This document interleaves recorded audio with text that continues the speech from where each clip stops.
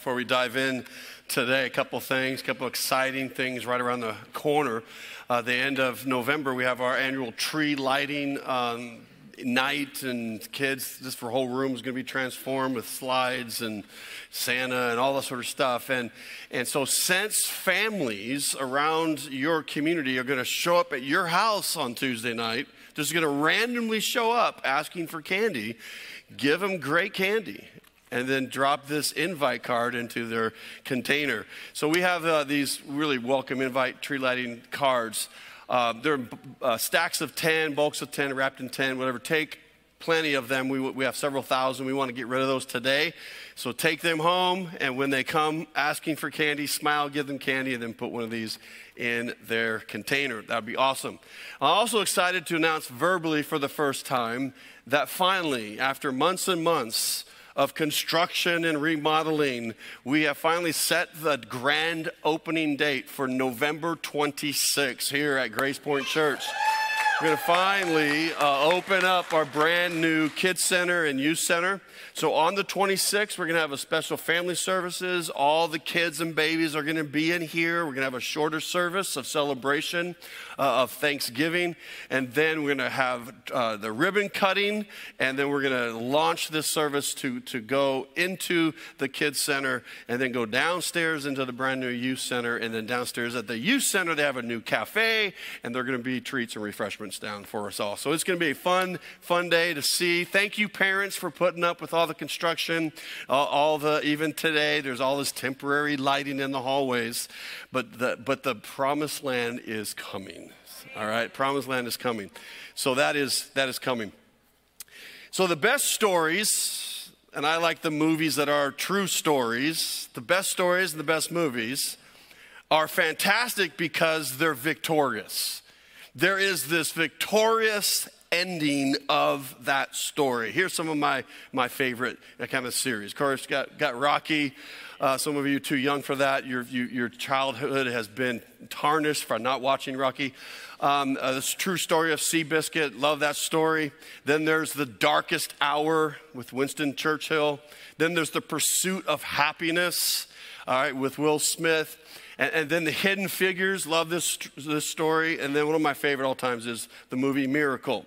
Now, other than Rocky, all these ones that I love are based on true stories. They're true stories. And they are powerful stories. They're triumphant stories. They're inspirational stories. Because in every one of these, they had to overcome obstacles. They had to overcome struggles. They had to endure hardships. It was hard. It was difficult. It was painful. But at the end, there was victory. So you take out the obstacles, you take out the struggles, and these aren't good stories at all. It's like, it was easy. We win every time, all right? And there's no conflict. See, those aren't good stories, great movies. You see, in fact, all of these movies, most of the movie is about the struggle and the conflict and the pain and the heartache. And at the end, and there's victory. That describes our lives for most of us in this room. We are continuing in this series called Steak and Potatoes.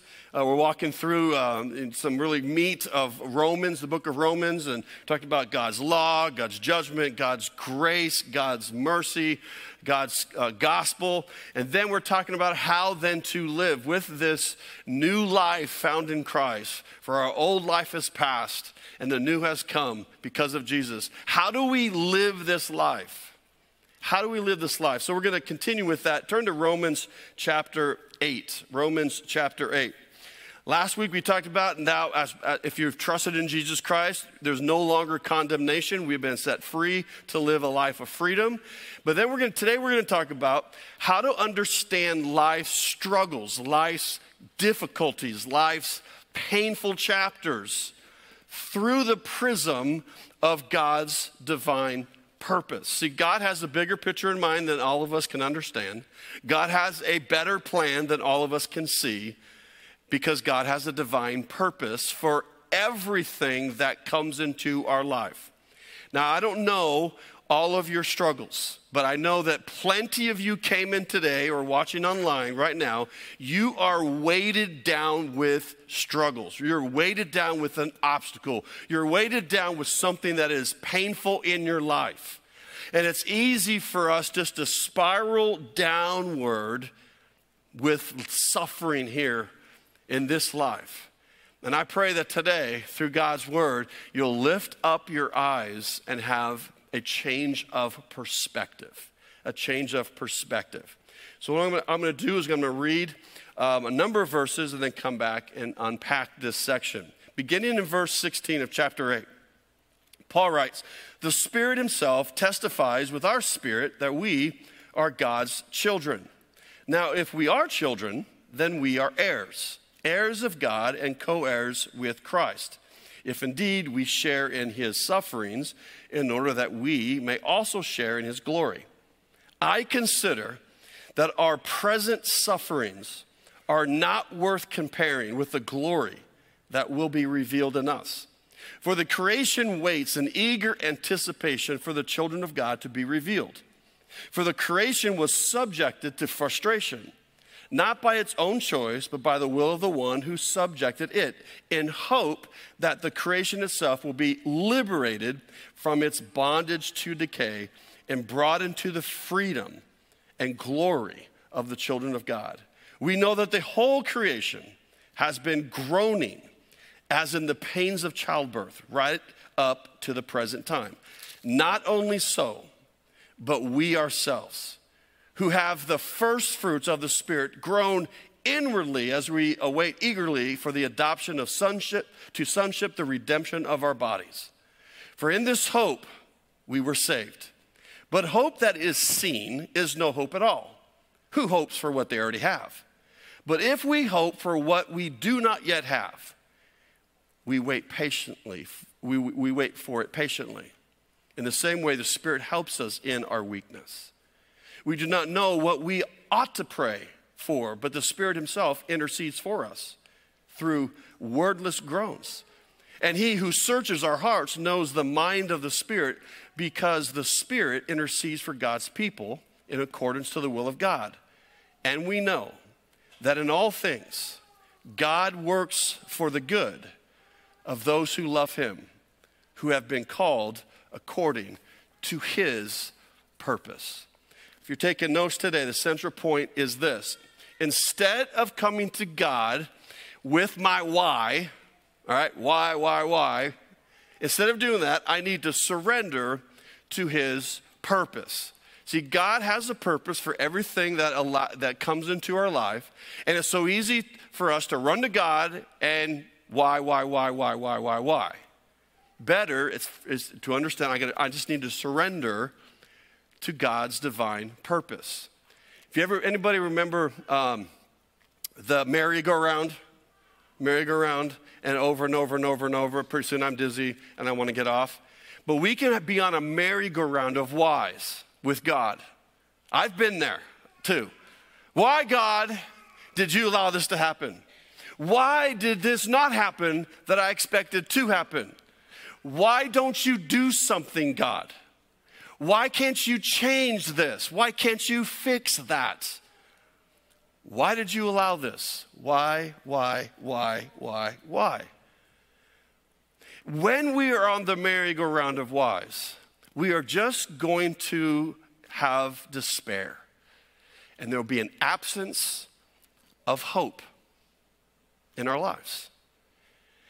And it's already hard. It's just going to make life harder for us. And this passage gives us a better understanding of God's divine purpose. Beginning in verse 17, okay, it says, now if we are children, if you trusted in Jesus, his death and blood on the cross paid for your sin, forgave you, he wrote you into his family that does not have an eraser, and you are a child of God. If we are children, you got to understand, then we are heirs. This is our kind of our position with God. We're not only children of God, we're heirs. Heirs of God and co-heirs with Christ. See, this helps us understand that we have something coming. That's what the word heir means. Actually, there's two definitions of the definition of heirs. It's a person inheriting, meaning something was promised and that promise is coming. We're going to inherit that, whatever it is. But the second part of this definition is, and continuing the legacy of the predecessor. So an heir, a bad heir, is just give me it, and I don't care about who gave it to me. Now, an heir is there's purpose in my waiting. I'm waiting for the promise to be fulfilled. I'm waiting for it to be given to me. And while I'm waiting, there is waiting and living on purpose to represent the legacy of the predecessor before me. And that would, for salvation, that would be our Savior, Jesus Christ. He preceded us. And before he left, he promised what is going to happen, what is before us, what is given to us as a child of God. So Paul, in the midst of, let's talk about the suffering in this life, because it's real. I just want to remind you of, if you're a child of God, you are an heir. What has been promised you is coming. So while you're waiting, protect the legacy of the predecessor. Meaning you are a walking billboard of Jesus. So be a good representation, be a good advertisement. And what helps me is, instead of focusing on this dark chapter that I'm going through, and I don't understand why, and I don't see a purpose, how it could ever be good. It helps me to pull back the lens and look at, there is a bigger picture at play. God has a bigger and better plan that I could ever dream. And for some reason, he has a divine purpose in whatever is hitting my life. So I need to wait on purpose. And while I'm waiting, I'm living on purpose. That's why he says the next verse in verse 18, that I consider that our present sufferings are not worth comparing with the glory that will be revealed in us. That inheritance is waiting for us if you're a child of God. The inheritance of forever in a sinless universe, forever given a sinless body that will never break again, and forever in relationships in heaven that will never be separated, never be broken down, never be neglected, forever healed, forever unified. It helps me to understand a bigger picture that life sucks right now. Oh, but wait, the best is yet to come. And it's been promised. And Jesus is a promise-giving God, and he's not a promise breaker. It just helps me understand. Again, if I just focus on my suffering and focus on why all my why questions are not being answered by my God, I'm going to live a life of despair, and there'll be an absence of hope. Absence of hope. So Paul then gives an example of what's wrong, but what's coming. In verse 21 and 22, he says the creation, this earth, all right, this globe, this earth itself, creation itself, will be one day liberated from the bondage to decay and brought into the freedom and glory of the children of God. We know that the whole creation has been groaning as in the pains of childbirth right up to the present time. Just take the earth as an example. Our earth is broken. Our earth is deteriorating. Our earth is in bondage to decay. Trust me, it is not getting better on planet Earth. It is getting harder. It is getting broken. Just take a look at what happens with nature and all the disasters that are taking place. I'll tell you the reason that the earth has been groaning and broken. It all goes back to when sin came on planet Earth. Sin didn't just affect Adam and Eve and all of us who have been born after that. Sin has damaged planet Earth. And he's given an example that, but one day It is going to be liberated. And this earth can't wait until the children of God are liberated too. Because Jesus says, I am preparing a new heaven and a new earth. It's going to be redeemed, restored, renewed, no more sin. Jesus is going to take care of that. So this is one example. And he says, what we're experiencing then and even more so today, he says it's kind of like the pains of childbirth. Now, all the moms in the room who have given birth, you're like, oh, let me tell you about that, okay? I have never given birth. Just wanted to say that in 2023. But I have had my share of kidney stones.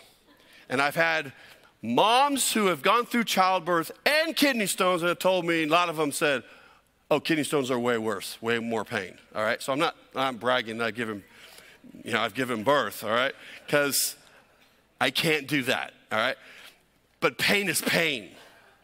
And what we're seeing on planet Earth is telling us that the end is near, the new is coming, and we know it's near because of situations on planet Earth are like the pains of childbirth. Now, let me say a few things that are not politically correct. Just so you know, I filter everything in life through my filter of a biblical worldview. That keeps me sane and keeps me scriptural, all right?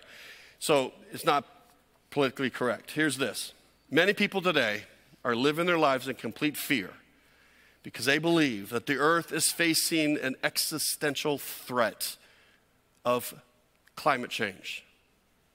And I say respectfully, no, it's not. No, it's not. Earth is facing an existential threat of sin that has damaged everything on planet Earth. Now, this is not politically correct to say so, but it is biblically accurate. Mankind cannot and will not destroy this earth. And mankind cannot and will not save the planet. Okay, now, I'm not saying be an idiot, and pollute and just do damage. No, we're to be good stewards of this creation that God has given to us. But our entire world is obsessed with this, that we have to do this, and that to save planet Earth. No. Don't be an idiot about it, but I just want to let you know that Jesus, when he comes back, he's going to make everything that's wrong right again, and he's going to take care of and get rid of sin forever. Part of it is on this planet. He is going to melt everything with fire. He's going to renew it, redeem it, reclaim it, and a brand new, sinless earth will be heaven forever and ever. New heaven, new earth. And mankind is not going to do that if you drive your car a little bit more than what they're telling you to do. And what happens is, we have a whole planet of fear. Fear, but it's based upon a lie. So Jesus was asked a question after he told him he's leaving, he's coming back, in the end of the age, and his disciples said, okay, Jesus, can you give us some clues? Can you give us some hints? What are the signs that when you're gonna come back, and the end of the age? Now let me stop right there. The end of the age, meaning the end of the age, which we're in right now, is the age of mankind's in charge of planet Earth. The next age is the age of Jesus, when Jesus is in charge. And it's gonna be vastly different than what's been happening on planet Earth during the end of the age of man. So Jesus tell us, the disciples ask, give us some signs that's going to be close, the end of the age. So Matthew 24 says a lot, but here's a couple things that Jesus said. He goes, here's some signs. You will hear of wars and rumors of wars. Nation will rise up against nation, and kingdom against kingdom. There will be famines and earthquakes in various places. All these things are the beginning of birth pains. Jesus used the same analogy that Paul used, that when things are starting to collapse and cave inward, those are signs that the end is coming, the new is right around the corner, and all these are examples of birth pains, What is happening in the Middle East today is no surprise to Scripture. No surprise. It's nothing new. It's just on repeat cycle of enemies around the world, enemies of God and the nation of Israel, and all that's happening and what is going to grow. I'm not saying that as a prophecy. I'm just saying as Scripture has said. And these are birth pains. There are birth pains. In Ezekiel chapter 36 through 38, it's a powerful section of prophecy that Ezekiel, God gave him these prophecies when he was in captivity in Babylon. And in chapter 36 and 37, he was saying that God is going to spread out his nation of Israel through the four corners of the earth because of their disobedience and idolatry. And that's what took place in 70 AD, where Rome's boot came down on the nation of Israel, and the nation scattered to all around the globe. But in prophecy, in Ezekiel 36 and 38, he says, near the end times, God is going to redeem and reclaim his nation from the four corners. People are going to come from all over the world back to the homeland, and the nation of Israel will be reborn. Folks, that took place, that was fulfilled in 1948. 1948. In chapter 37, it says that the Gog and Magog, and scholars believe that's talking about the northern nation in the area of Russia, that Russia will partner with Persia and other nations around Israel that hate Israel, and Russia and Persia will collaborate and attack Israel. The former name, or the current name for ancient Persia, is none other than the nation of Iran. They were Persia forever until 1935, and they took on the word Iran.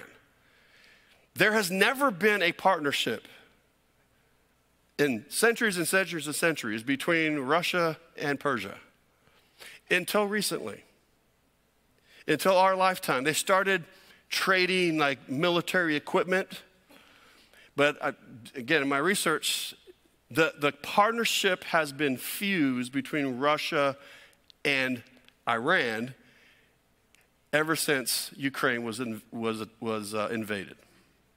Now the partnership with Russia and ancient Persia is tighter than it has ever been.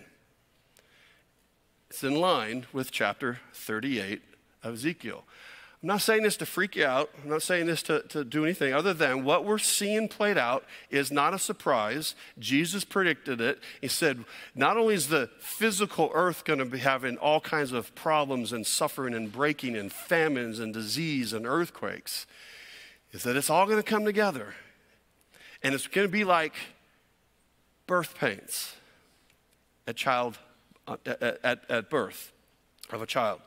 Now let's go back to Romans chapter 8 and apply this to us personally. Not only is creation all jacked up and in bondage, but at the very end of verse 23a, it says, not only so, not only the earth, but we ourselves. Then he starts talking about our own physical bodies are groaning, all right, as we get older. Now, if you're older than 25, you understand this. Like, okay, the things I used to do, now I do half the amount and I hurt 10 times more. And muscles I didn't even know existed in my body ache. But man, when I was younger, I could do this and jump and blah, blah, blah, blah. Now I just think about an activity and I pull a muscle. You know, and I'm seeing the doctor more and I'm taking more medicine. And this is all the fact that these bodies are affected by sin. And we are living in a decaying system. And Paul talks about it's an old tent that needs to be like upgraded. And when we receive our inheritance, when Christ comes back, when he sets us free from this globe of sin, he'll set us free from this body of sin, and we get to try on a brand new physical body that will last forever without sin. Without sin. And this is for those who are heirs of God and co-heirs with Christ. Children of God. Children of God. So, are you experiencing a season of physical illness? I mean, you're just taking pain meds all the time. You're experiencing birth pains. That your body is going,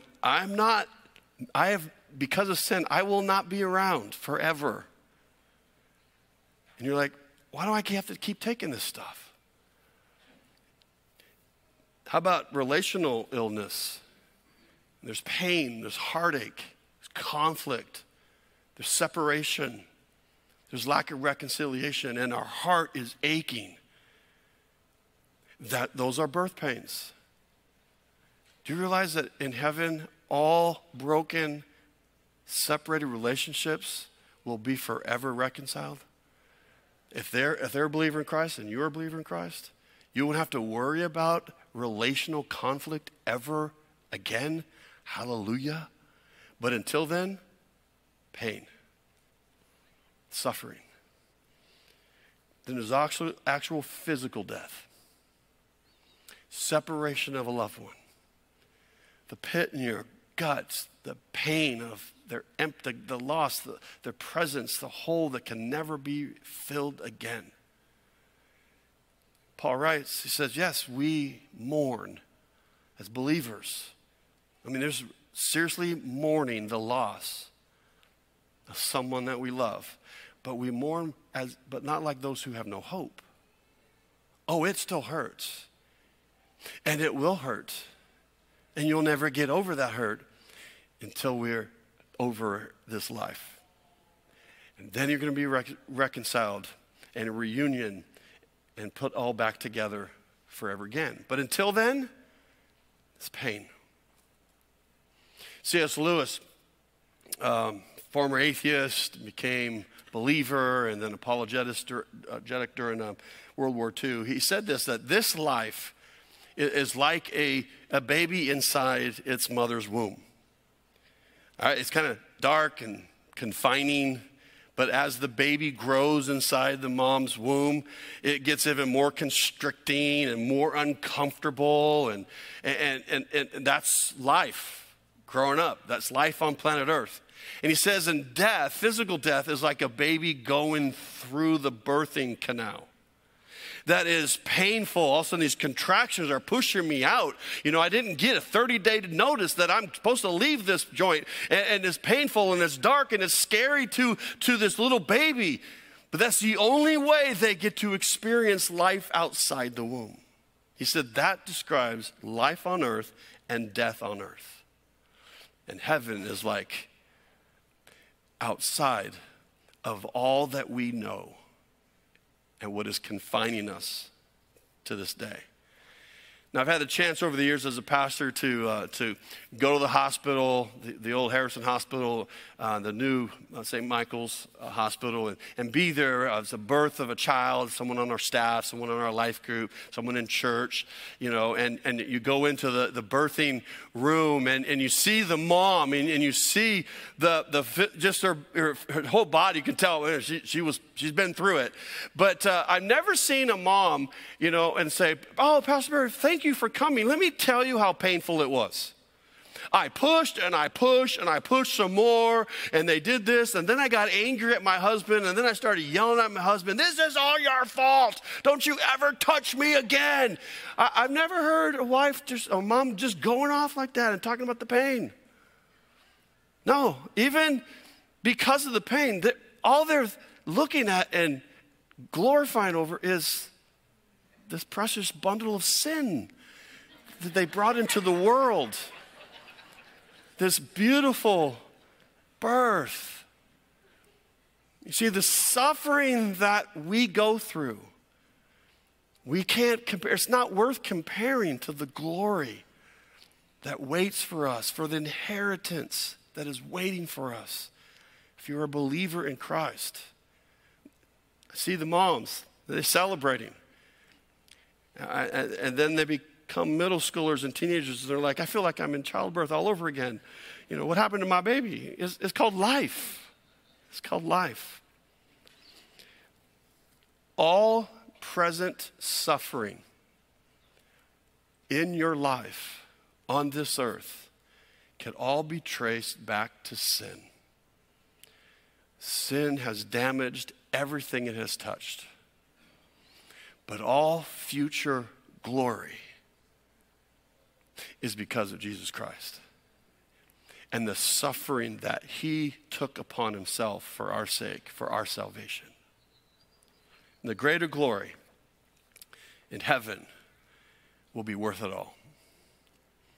Then we come to this, one of the most famous verses in Romans chapter 8 and verse 28. By the way, don't use Romans 8:28 when a friend of yours or loved one of yours is in the midst of it. And don't drop this, well, you know that all things, stop, you need to be slapped.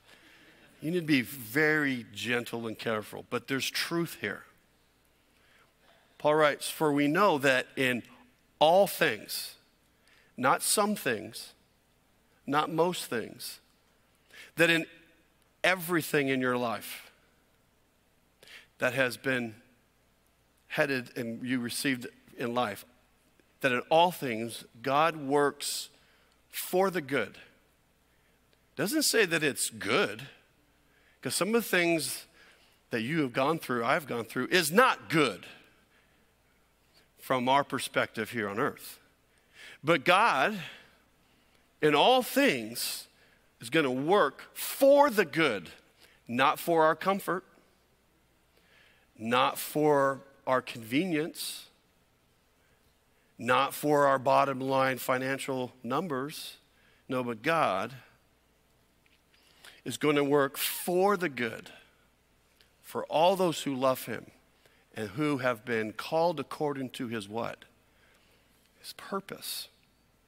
His purpose. And his purposes are different than our purposes. See, we have plans and hopes and dreams and desires. And sometimes God removes all that. And he gives us something hard, painful. And in this life, God may never tell you why. But in the next life, you're going to either understand the why or it won't matter. That's the hope that we have because of Christ. For what is good? Yes, all things, all pain, divorce, breakups, prison sentences, cancer coming, cancer returning, inflation, loss of job, loss of relationship, death itself. God is going to work for the good according to his purpose. So instead of coming to God and just staying on the merry-go-round of why, that will only lead to just continuing despair and the absence of hope, it's time for some of you to surrender to his purpose. And what this is going to require is some declarations of faith. Of faith. Here's a couple. First is declare by faith, God, I believe that you will one day make it right because you promised to make it right. And it may not happen in this life, but definitely he will make it, all the wrongs, all the pain right in the next life. And it's another declaration, almost a flag in the ground statement of faith, declaration of faith is, God, I believe my future glory will be greater than my present pain. God never wastes pain. He will always use it according to his purpose. Does it mean we understand it? Oh, no. How does this type of life, this type of surrender to the purpose of God, how does this show up when you're suffering, when you're hurting, when you're in pain? But at the same time, but you believe God and you believe that he will one day make it right and that the future glory is way better than this current pain. How does this really show up? It shows up in our worship. See, it's easy to worship God when things are good. It's easy to worship God when he's blessing, but what are you going to do? And it's a choice. What are you going to do when your heart is breaking? When your life seems to be breaking apart? It's an opportunity to worship God. Why? Because worship changes our perspective. It changes really our heart. It obviously changes our attitude if we're genuinely worshiping God. Many times the situation hasn't changed, but we change. Last year, I received I think it was a Facebook message request from a former student of mine. His name's Dale Burden. Burden's family was here for a long time until they moved to Idaho, and Dale was in my youth group back in the day. So I called him back and heard from his voice, his mouth, that he had a pretty massive tumor in his brain, and the diagnostic was very scary. Stage 4. He said, we're going to try chemo, we're going to try this and that, surgery, but it doesn't look good. So he was just sharing with me, Pastor Barry, I just want you to pray. And in my conversation with Dale, he shared, I'm not asking God why. Because I know, as bad as this is, he has a purpose. And he said, what's helped me in this whole upheaval of my life is I've been holding on to a song, and I've been worshiping God with this song.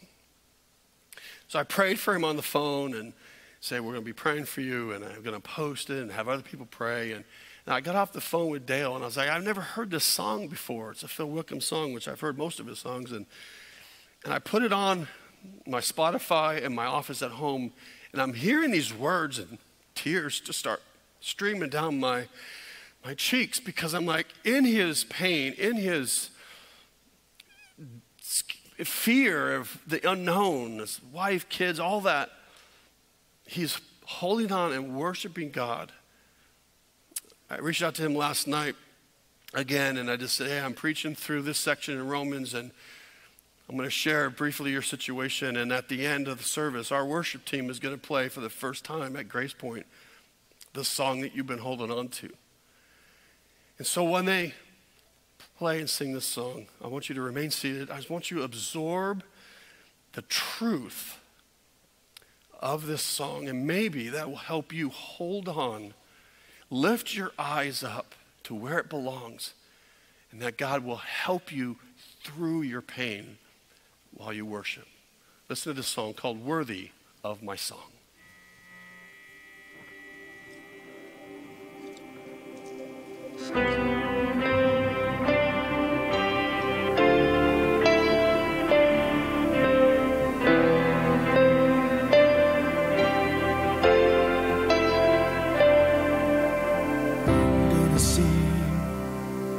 Till my heart starts changing. Oh, I'm gonna worship till I mean every word. 'Cause the way I feel and the fear I'm facing doesn't change who you are or what you deserve. I give you my worship, you still deserve it. You're worthy, you're worthy, you're worthy of my song. I'll pour out your praises in blessing and breaking. You're worthy, you're worthy, you're worthy of my song. Yes, you are, Jesus. You are worthy, you are worthy. I'm gonna live like my King is risen. Gonna preach to my soul that you've already won.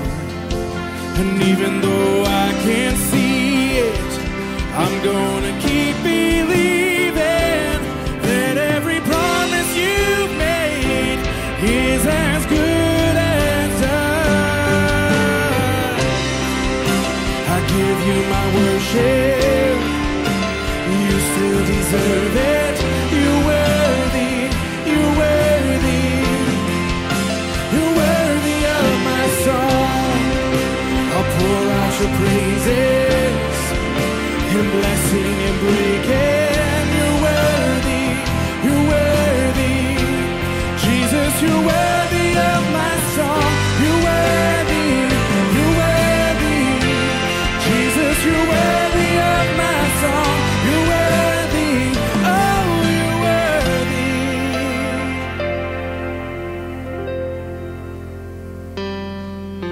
sat by that hospital bed, you were worthy. When she could barely lift her head, you were worthy. After all those tears were shed, you were worthy. I'll never stop singing your praise. I'll never stop singing your praise. And in the blessing and the pain, you are worthy. Whether you say yes or no or wait, you are worthy. Through it all I choose to say, you are worthy. I'll never stop singing your praise. I'll never stop singing your praise. And when I finally see your face, I'll cry worthy. And when you wipe these tears away, I'll cry worthy. Above every other name, you are worthy. I'll never stop singing your praise. I'll never stop singing your praise. I'll never stop singing your praise.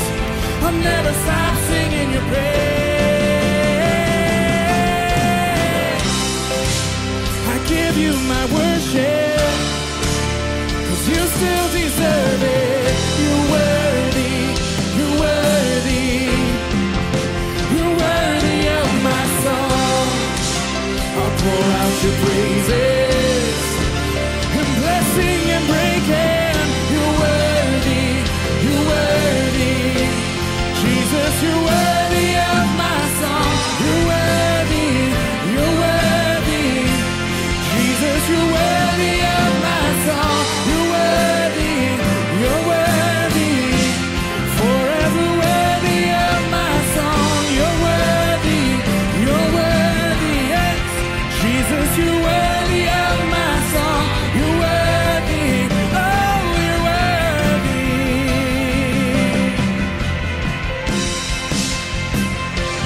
When I finally see your face, I'll cry worthy. And when you wipe these tears away, I'll cry worthy. Above every other name, you are worthy. I'll never stop singing your praise. I'll never stop singing your praise. I'll never stop singing your praise. You're worthy. I'll never stop singing your praise.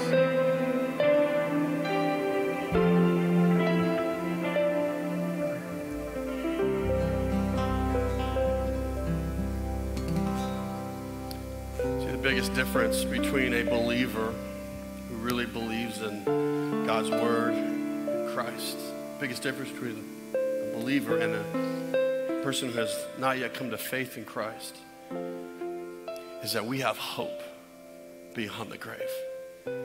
We have a future glory waiting for us. As Paul says, you don't hope for what you already see. You place your hope in what you don't see. But Christ has made a promise, and we trust in his promise. If he said, I'm going to die and I will rise in 3 days, and he pulls it off, I believe everything Jesus says. Even when I'm in pain, even when I don't know what to do, I'm going to turn and I'm going to worship anyways, because he's worthy. I pray today, whatever you're going through, whatever chapter that you're in right now, that God has assigned you, that one day will say what Paul says, that I consider that my present sufferings are not worth comparing with the glory that will one day be revealed in me. And that you can believe that we know that in all things, God works for the good to those who love him and who have been called according to his purpose, his plan, a bigger plan, a better plan than we will never fully understand on this earth. But one day we will.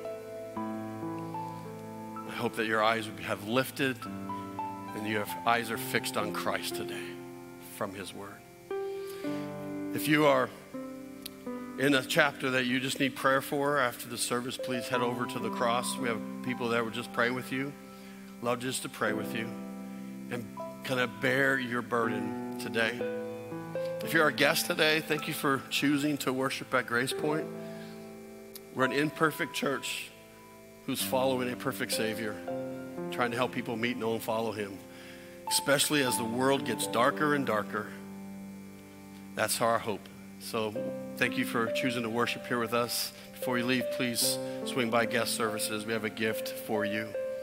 Grace Point family, on the way out, I tell you, pick up a number of these packets of 10 to give kids not only candy, but an invite. God may even use tree lighting services to enter them into his family. May God bless you. Have a wonderful rest of your day.